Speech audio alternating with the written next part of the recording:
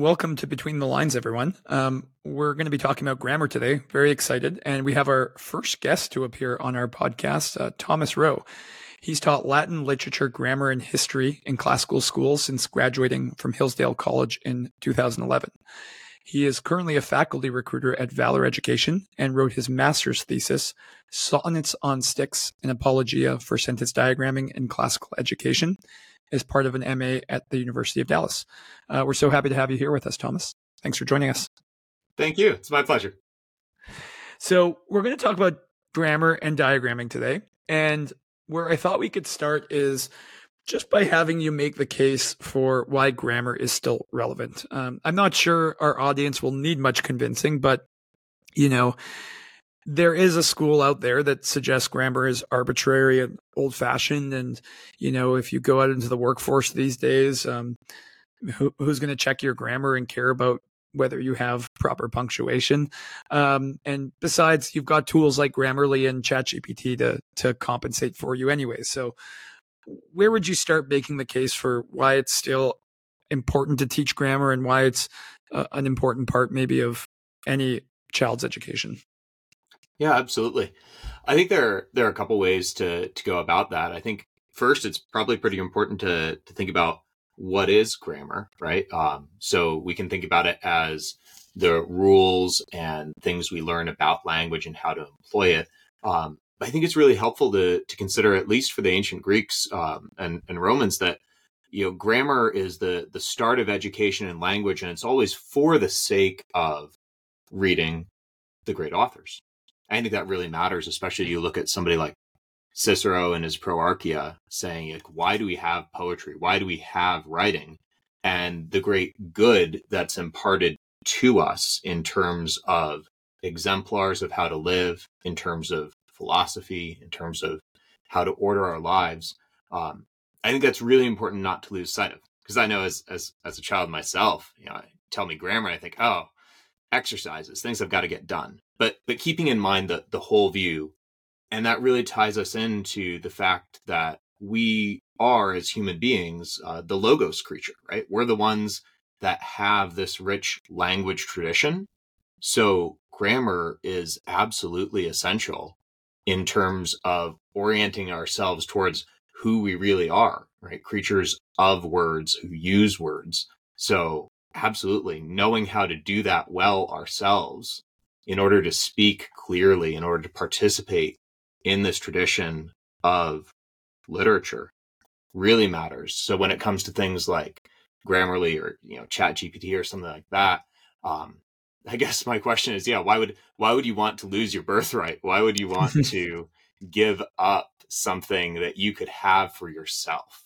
Again, going back to Cicero, he's got a great passage in a dialogue where he talks about, all the goods we really have are the things we have inside of ourselves, right? Those are the things that we can't be taken from us. So it's why we learn poems by heart, right?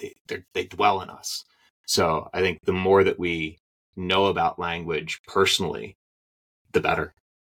That's a really important point. And I think it gets to the heart of maybe the wrong way of looking at education in general that some folks have, right? Phrasing it as why not just use Grammarly in GPT kind of misses the point, because that assumes that all of education is for some practical purpose of just like how you're going to perform a particular skill in a job, right? Writing a particular email versus I think what you're getting at is grammar helps shape your mind and give you the ability to acquire knowledge and just understand your own mind a little bit. Am I getting the right point from you on what you were trying to say? Yeah, absolutely. So, right, for the medievals, certainly you have grammar understood as part of the trivium, right? Grammar, logic, and rhetoric, and then the quadrivium, and together they form the 7 liberal arts, right? So, when we think about the liberal arts, they're the ones designed to make a man free. They're the ones befitting a free man. And so there are a couple places that I would look to that I think are really illuminating in very different ways about why do we learn and the purpose of education. One is a comment that Sister Miriam Joseph makes in her book, The Trivium, which is that most arts are transitive. They start and they go out and they shape an object. But the liberal arts are reflexive. They have their beginning and their end in us, right? So they are shaping us. We're the thing both being worked upon and doing the working. I think that's really important. And the other place, this is a little bit farther afield, but I just read for the first time Viktor Frankl's Man's Search for Meaning, recounting his experience in the concentration camps. And he speaks extensively about who are the people who survived. And he says, it's not the ones who came in who are physically strongest.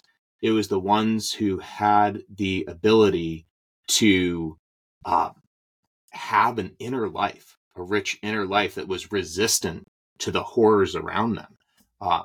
I do think that we tend to lose sight of our own formation as human persons and our own interior life. And that's something that the liberal arts do give us access to. And grammar is at the start of the liberal arts path.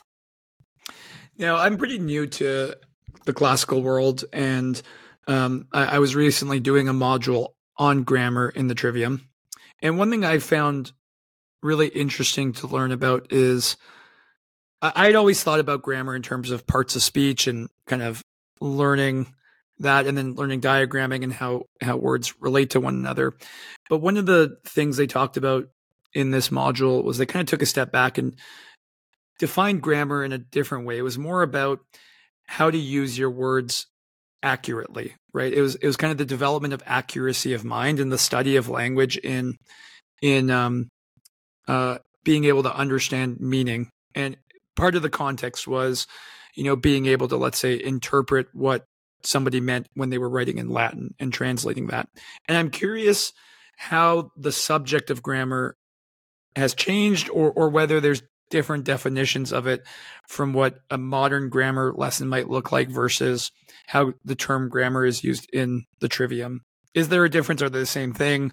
Do we mean something different when we talk about studying grammar nowadays? That's a great question. And I cannot at all claim to be an expert of the whole history of the development of grammar, but I did learn a lot more when I was looking into it as part of my MA thesis. And one of the things that struck me was it's relatively recent that you have the first English grammar book. I want to say Henry VIII's reign, maybe Elizabeth's. I think it's Henry VIII. So we're talking 1500s. So you think, well, English has been around for longer than that. What was going on with grammar education before that? Well, it was all Latin. So you just weren't doing education in English grammar. So one of the things that struck me when I was looking at these early grammars of the English language is they were very word oriented as opposed to sentence or clause oriented. So that kind of makes sense when you look at a lot of Latin studies are emphasizing parsing and making sure we understand the word endings because Latin's a highly inflected language. So you see initially in English grammar books, they follow that pattern very closely. So we're parsing and we're, here's the section on participles and here's the section on, the declension of pronouns. And it looks very, very similar in structure. You do see a bit of a shift in the 1800s towards what I would call sentence grammar, where it's much more focused on how do these parts relate to each other. And it's around the same time that you start to hear among writers of English grammar textbooks a lot of emphasis on the science of language, which really maps on, this would be maybe something for later in the conversation, but maps on to some movements in kind of the model of that starts in Germany of the research university and picks up steam. So it's kind of a long-winded response, I'm afraid to say, yeah, that what grammar is conceived of as being does shift quite a bit. And maybe a standard grammar book, I don't know if they teach grammar extensively in the public schools, but say, the inherited whatever generation of grammar book you think of has come from the 50s, 60s, 70s on up to the present, whatever that is, I would guess that probably today looks much more like mechanics and proofreading is my guess. Yeah, so there's definitely a change over time. Now, I wonder, you touched on something really interesting. How much of that change is due to the nature of the language that's being spoken? So you mentioned Latin's very inflective, so you have to analyze the words and to extract the meaning versus you just have to do something different when you're analyzing English and trying to be accurate with your language there. So is it that the essence of the subject's the same? You know, you're dealing with accuracy of mind and language. It's just how that looks depends on the actual language you're using, whether it's English or Latin, or do you think they've shifted for other reasons? Yeah, I would say, English hasn't really changed that much, right? Since Shakespeare, right? You compare, 100 years prior to Shakespeare with Shakespeare, and that's a radical change, right? Just immense development from Middle English to Shakespeare's early modern English. And then since then, words come in and out, but our spelling and our structures have really been quite the same. So I don't think there's a lot of language development. And from a language standpoint of Latin and English, in one sense, Latin is more analytical, but, the late Reginald Foster, always said, every dog catcher and bum in Rome could speak Latin, so you can too. I think there's a lot of wisdom there, right? We learn language the same way. But when you step back, not to learn the language, but now to think about the language that you've learned, then Latin and English do have substantial differences in that Latin leans more heavily on word endings for meaning and English leans more heavily on word order for meaning. So I do think that if you're going to sit down and study them with English, it makes a lot of sense to be looking at the sentence level, at the clause level. But one of the advantages of something like sentence diagramming is that it would visualize for you the function of a noun by putting it in a specific place. Whereas Latin, you would have a pretty good sense, oh, that's an object because of the ending that's on the word. Could I ask a quick historical question about that? Yeah, absolutely. Yeah, so you were saying that this formal study of Latin grammar preceded the formal study of English grammar. And is that because Latin was what was being spoken in schools, or is that because Latin was being spoken generally? I'm just intrigued by this idea that we could be speaking a language and just sort of unreflectively doing it, but then we have this other language that everyone knows is formal and structured. So I'd just love to hear a little bit more about that historical background. Yeah, I guess backing up to the ancient world, you certainly have both, right? People are going around speaking Latin, speaking Greek, and you've got ancient grammarians, right? Dionysius Thrax and Donatus and others, right, are people whose native languages are Latin and Greek, who are writing grammars about Latin and Greek. So you've got this delightful dialogue between, let me see if I can find it here.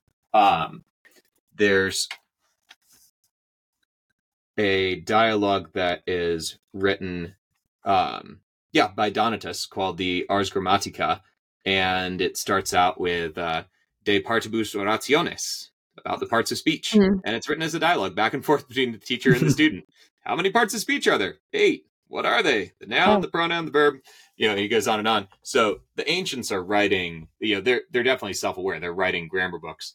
When it comes to why so late for English grammar, I don't have a good answer. I can give guesses, right? That post Norman conquest, the stock of English has fallen pretty low, right? It's not the court language for the Angevins, right? So it's going to be French that's spoken there. My guess is it's just not viewed as really meriting a grammar until much later. Huh. Interesting. Yeah, it's so fascinating.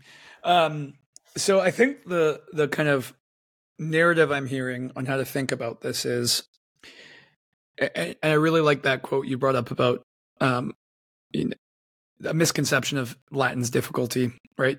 You can, if you learn to speak a language, you're implicitly speaking it grammatically correct, right? You couldn't be coherent you weren't capable of speaking grammatically until you had learned explicit grammar. So there's an element of grammar that's embedded in language as you're speaking it. And the study of grammar is learning what you're already able to do, but being explicit about it, identifying the parts of speech, for example, and their relationship to one another.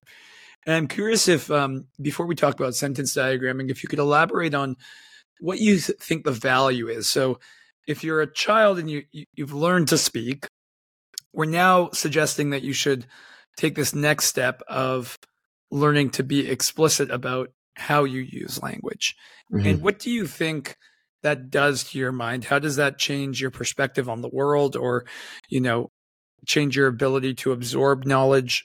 Do you think there's a case there, and can you make any arguments for why that should be important to a person?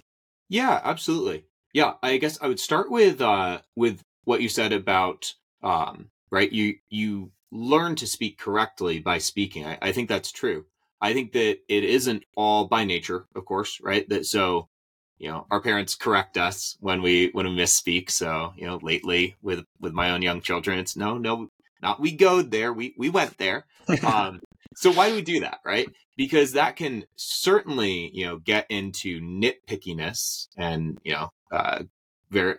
I'll include myself in the category of grammar snoots, right? We all have our hobby horses and things, but like, when does that cross a line? Is it at split infinitives that you're, being more of a pest than a help, or is it, whatever it is? I think all of that really, though, it's important to bring it back to, what's the spirit behind both our correction and what's the spirit behind learning grammar? And I think it has to be love, out of love for the other and the desire to communicate clearly. Brief aside, Joseph Pieper's Abuse of Language, Abuse of Power is just beautiful in calling out, we speak language in order to convey truth. So I'd say at its deepest level, we should be learning grammar because we want to know the truth and speak the truth. So when it comes to something like a close reading of a poem, right, we want to know exactly what does he mean.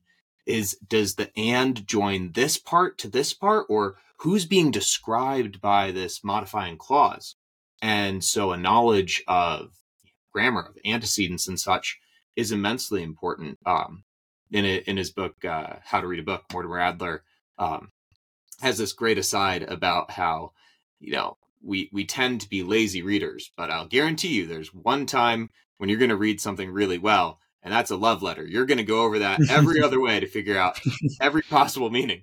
And I think the more we can fall in love with the things that we want to read, right, whether it's poetry or philosophy, the more we're going to read it like that. We're going to read it over and over until we understand. And grammar is a tool. It's a lens to help us understand, which is, I think, why the ancients said, well, yes, there's the parts of speech and all that. That's grammar. But grammar keeps going because grammar culminates in reading the poets and reading them rightly. So it's almost like on a matter of principle. If you're somebody that cares about truth, you almost will find a compulsion to want to learn grammar, right? I could definitely see that. Like there are many things in life where once you see the path towards doing it well, you can't help yourself but walk towards it. And if you acknowledge words have meaning and when somebody expresses themselves, they mean something specifically. Well, you want to be able to interpret that, but also I think just to maybe make a pitch for why somebody that maybe has a more progressive school of thought would want to learn grammar too is if you also want to be able to express yourself, not just interpret others, but if you want your meaning to be understood as precisely as possible, a study of grammar helps that too, right? It helps tune your mind to be to express your own identity in the clearest terms. Yeah, I think again, it comes back to willing the good of the other. And so even if one's ambition is to express oneself, one wants to be heard, right? And comprehended. And grammar serves that end. Yeah, and I think that's just an interesting opportunity to point out a common misconception. I hear a lot in education these days that being able to express oneself is almost like an innate skill. You just need to practice it. And what I'm hearing in the value of grammar and the role of grammar is it's a tool that enables self-expression, and without it, you actually wouldn't be able to express yourself as clearly. So it's kind of like the prerequisite you need before that. I'd be curious to maybe shift gears a little bit to something like sentence diagramming, and maybe talk a little bit about ways to learn grammar and sentence diagramming is certainly a tool. Curious what your first exposure to sentence diagramming was, what you like about it, why you think it's a valuable tool, and then we can get maybe into some of the alternatives. Yeah, absolutely.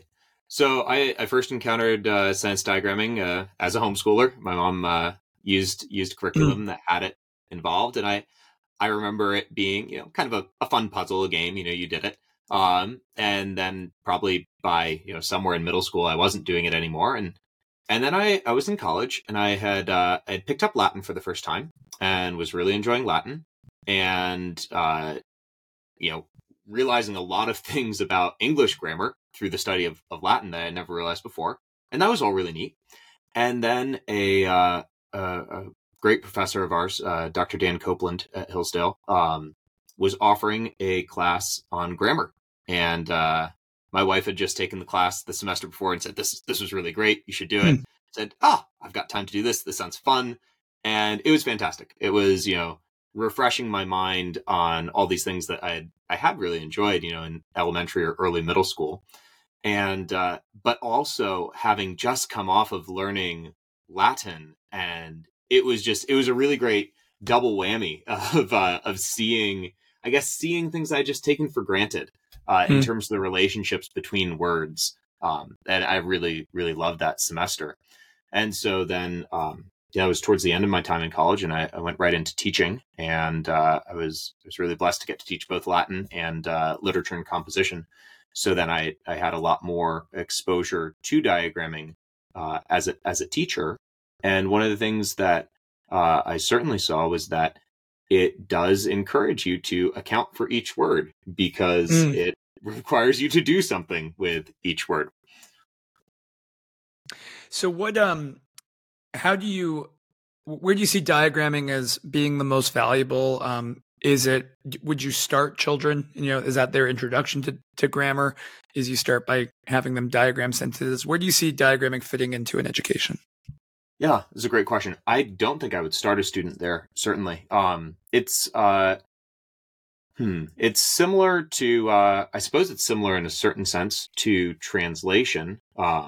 Whenever I hear somebody saying, for Latin, well, we're translating this passage, and that's how we're learning to understand the author.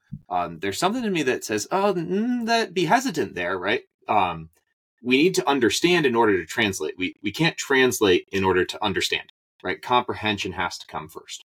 Analogously, with grammar, if all you're doing is saying, diagramming, this is your introduction to grammar, then students will fall into just put words in places on the diagram without understanding them. And that would not be effective. So there has to be a prior understanding of the parts of speech before you can get to what I would call the parts of sentence. So diagramming is a great lens for seeing how the parts of a sentence fit together. But it's not where you would want to start your grammar education. That said, what diagramming really does very, very beautifully is it offers a lens. It, again, like I said, it forces us to consider the details and to ask us questions, to ask ourselves questions, because when we have to account for each word, we have to really look at it. And so in a way, I suppose it's kind of like if you're doing Euclidean geometry, right? You've got these beautiful proofs. They help us to visualize something. The proofs themselves, the diagrams Euclid drew, that's not the truth of his geometry. It's the representation of the truth of it. In the same way, what a sentence diagram can do for us is represent things, bring them into clarity that weren't there before. So like we mentioned earlier, Latin is really obvious when things a subject or an object most of the time. English, it's not, because our words don't change their endings. Well, diagramming will bring that into focus by giving us a visual representation. But with every lens, right, the nature of a lens is to either bring something into clarity, but when it does that, it takes other things out of clarity, right? Picture, bird watching in the backyard with your binoculars, right? As you spin that wheel, things come in and out of clarity. So you have to ask yourself too, what are you losing in the clarity? So for example, you could diagram a Shakespearean sonnet, which I think can be a really great exercise in understanding parallel structures and seeing things you might have missed. But that's not going to show you the persistent iambic meter. It's going to obscure that because its lens gives one strength and takes something else away.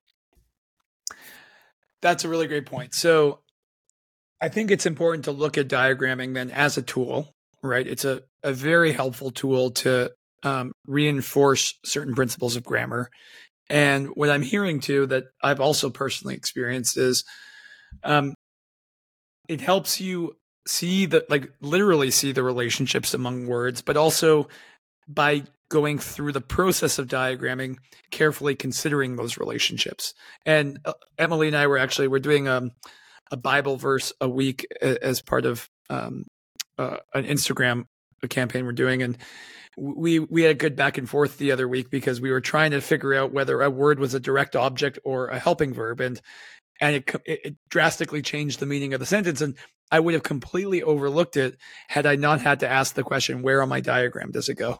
And doing that exercise really forced us to even consider that treating it as either part of the verb or as a direct object actually changed the intended meaning of this verse and what it was trying to tell you. So it was a really fun little exercise. So am I capturing kind of where you see diagramming fitting in and some of its essential value at helping you see the relationship, but also reinforce being careful about how you relate words?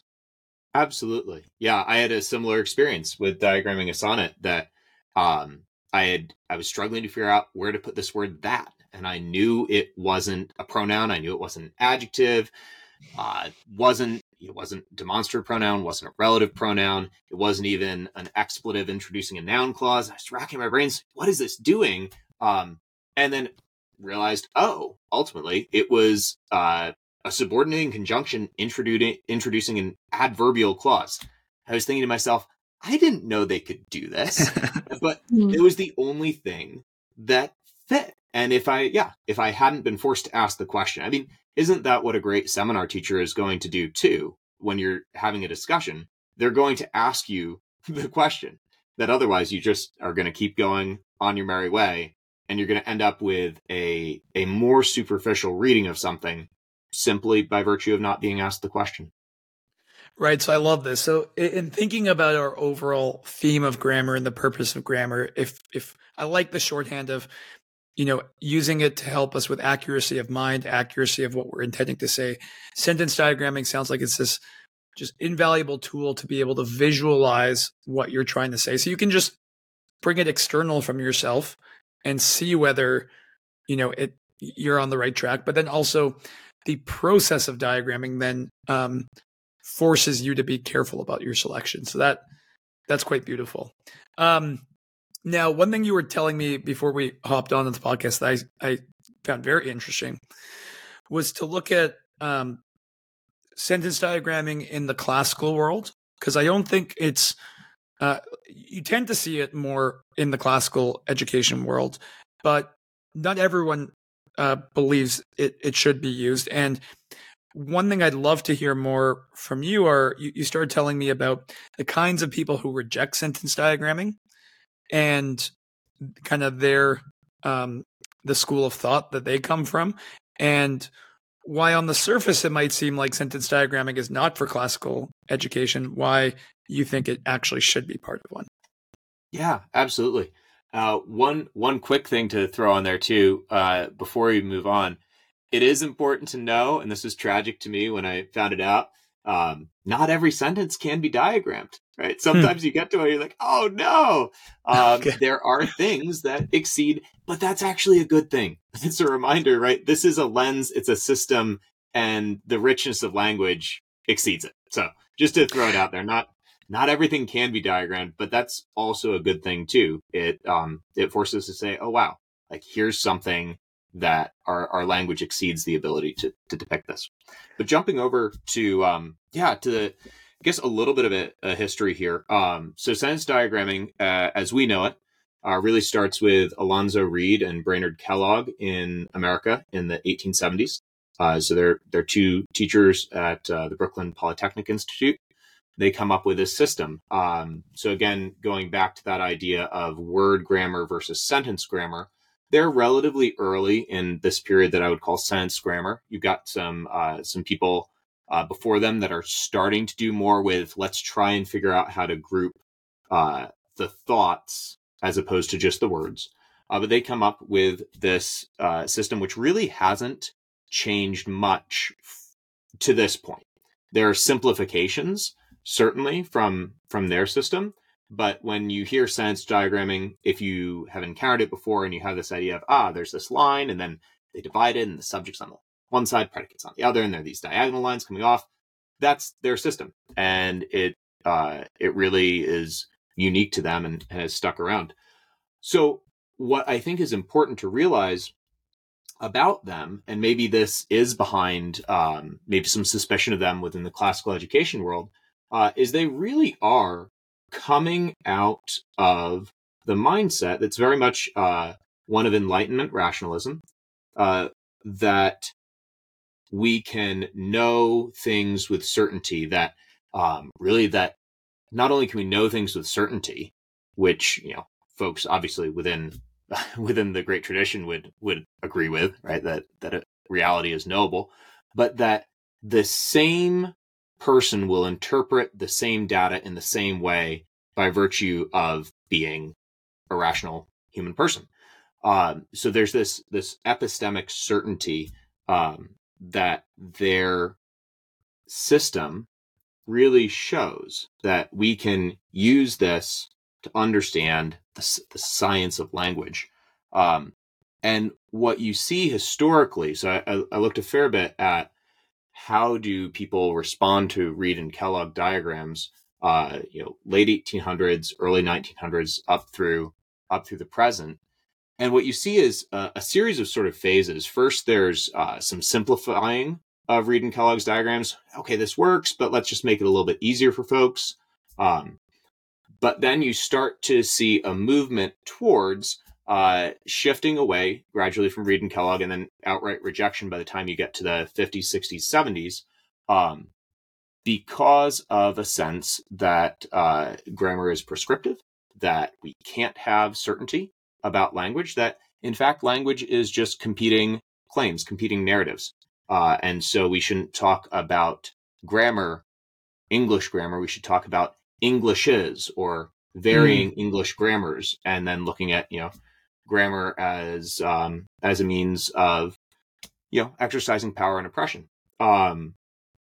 So if you look at where Reed and Kellogg are and what they say about grammar, it really tracks pretty nicely, I think, with the description that the philosopher Alasdair MacIntyre makes in his Three Rival Versions of Moral Inquiry, of what he calls encyclopedia, after the writers of the 9th edition of the Encyclopedia Britannica, of this certain Enlightenment rationalist school of thought that gets challenged and overthrown by what he calls genealogy, after Nietzsche's Genealogy of Morals. So this Nietzschean reading of properly coming along and saying, no, the same two people don't come to the same facts and interpret them the same way, because you have biases that you bring to the table, right? So in the grammar history, I do see a parallelism here, that sentence diagramming is this product of Enlightenment rationalism that gets a lot of holes poked into it, and many of them justly, especially the criticisms of sentence diagramming from the composition angle. Reed and Kellogg, the inventors, were very convinced that this is a great way to teach writing, and I don't think it is. And that's been kind of the one of the major criticisms within the mainstreams of grammar throughout the 30s, 40s, 50s. So it's what was interesting to me, long story short, is I can see why grammar gets rejected by folks in classical education, saying, well, this is pretty Enlightenment rationalism, which has some issues with it. But it's also getting rejected by more of, say, a postmodern position. It's just fascinating to me saying, okay, well, where should its position be? And what I would argue is that sentence diagramming is immensely helpful. Again, if we take it as a lens, it's one tool among many that can be picked up, looked through to gain something at the expense of something else, and then put down. So we recognize that it's not going to give us, every single truth about language, and maybe its inventors were a little overly optimistic that it might. But I think we also have to be cautious of the other position of saying, well, we shouldn't assume we can know anything about language, so let's not employ this. And to me, that's such a good story and example of the importance of trying to approach subjects with a little bit of nuance, and which is the purpose of this podcast. Because what I'm hearing is that the development of sentence diagramming came from this very rationalistic school of thought. And at first I was having trouble following, but as soon as you started mentioning how as soon as they discovered this, they started applying it as the end all be all of everything you need to know about language. Then I was like, oh, there's the rationalism. That sounds like a rationalist to me. To just need to get the perfect system and then be able to apply it to every problem. And so the mistake I think you're cautioning on is, yes, you can take it too far, but does that mean that it's a completely invalid tool? And the answer is no. And like many things, most human beings are trying to contribute something positively to the world. And so to write somebody off just because they come from a rationalist perspective may mean discarding something really valuable. And that seems to be the case in sentence diagramming, where, yes, if you treat it like an end all and total solution, you could go down a bad path. But if you don't use it at all, you're missing out on a really valuable lens, as you put it. I think that's a great summary. Yeah, right. With so many things, a little bit of knowledge in an area goes a long, long way. And I think it is important, because one thing I like to emphasize is it doesn't mean we want to go down the route of subjectivity and say that any teaching method is equally valuable. It's always coming back to, I think, the essential, which is how do we know reality, and what are the tools that are going to be most effective, and what can we prove actually works objectively. So I think that's an important caveat to put on it. Before we wrap up, I want to try and end on maybe something optimistic, or just to see your sense of the future. In your thesis, one of the things you speak about is a big challenge we face in education now is that we may be able to inspire the next generation of teachers to, want to teach grammar. Hopefully maybe people have listened to this podcast and they're sold now.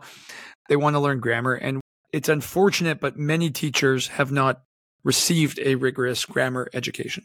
And so it presents a particular challenge in their ability to then deliver a rigorous grammar education. So I'm curious to hear your thoughts on your outlook on the future, and what advice you might give to somebody who wants to equip themselves so that they can effectively teach this subject. Yeah, I would say that I think looking at, again, my own background being in classical schools, looking at that particular movement within education is really encouraging to see how much hunger there is for it from parents and communities, and just how receptive they are, and the need for it. And so part of that, of course, is finding faculty members for those schools. And then obviously as a teacher, right, you can't give what you don't have, right? The German philosopher, Robert Spemann, says, right, before you can teach, you've got to be a somebody first. So again, going back to what we said earlier, our formation as teachers is of the utmost importance. So I would say I'm really hopeful for the future, because as you have all of these classical schools taking off, very often you have students graduating from them, going to colleges and feeling called, whether for their vocation for life or for a season, to come and come back and teach in a classical school and share that. So I think you're certainly getting more folks who are formed in the art of grammar and the other liberal arts coming into teaching, which is great. But then, hey, what do you do for folks who, discover this later on? Maybe it's a parent who has been homeschooling their children, gets involved with a classical curriculum or a classical school, and it's like, okay, I don't have the background. What do I do? Honestly, pick up some, there are great fun books out there. There are funny ones about diagramming.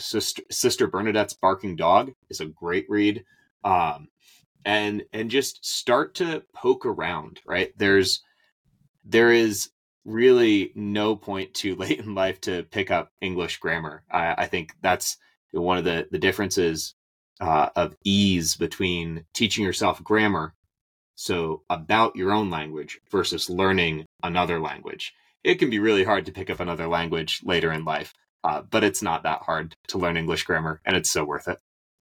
Yeah, and one thing I can speak to from personal experience and just speaking to other people as well is sentence diagramming tends to be really effective for adults. I've spoken to a number of people who, and this was my experience too, who picked up grammar, feeling like they had never been taught it in high school or elementary, and sentence diagramming was a really effective way to do that. So we'll link to the book recommendation you just had and a few other resources we know of. That's really funny that her book is called, what was it called? Stories Sister of a Barking Dog. Barking Dog. That's real, because my favorite book, the way I learned, was Rex Barks by Phyllis Davenport. So yes. There's something about dogs barking going on with grammar. That's really funny. Well, I'm so thrilled that you joined us today to talk about your experience with grammar and the value.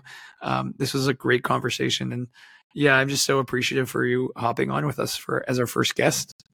Well, thank you both for having me. This has been great. Thank you so much, Thomas.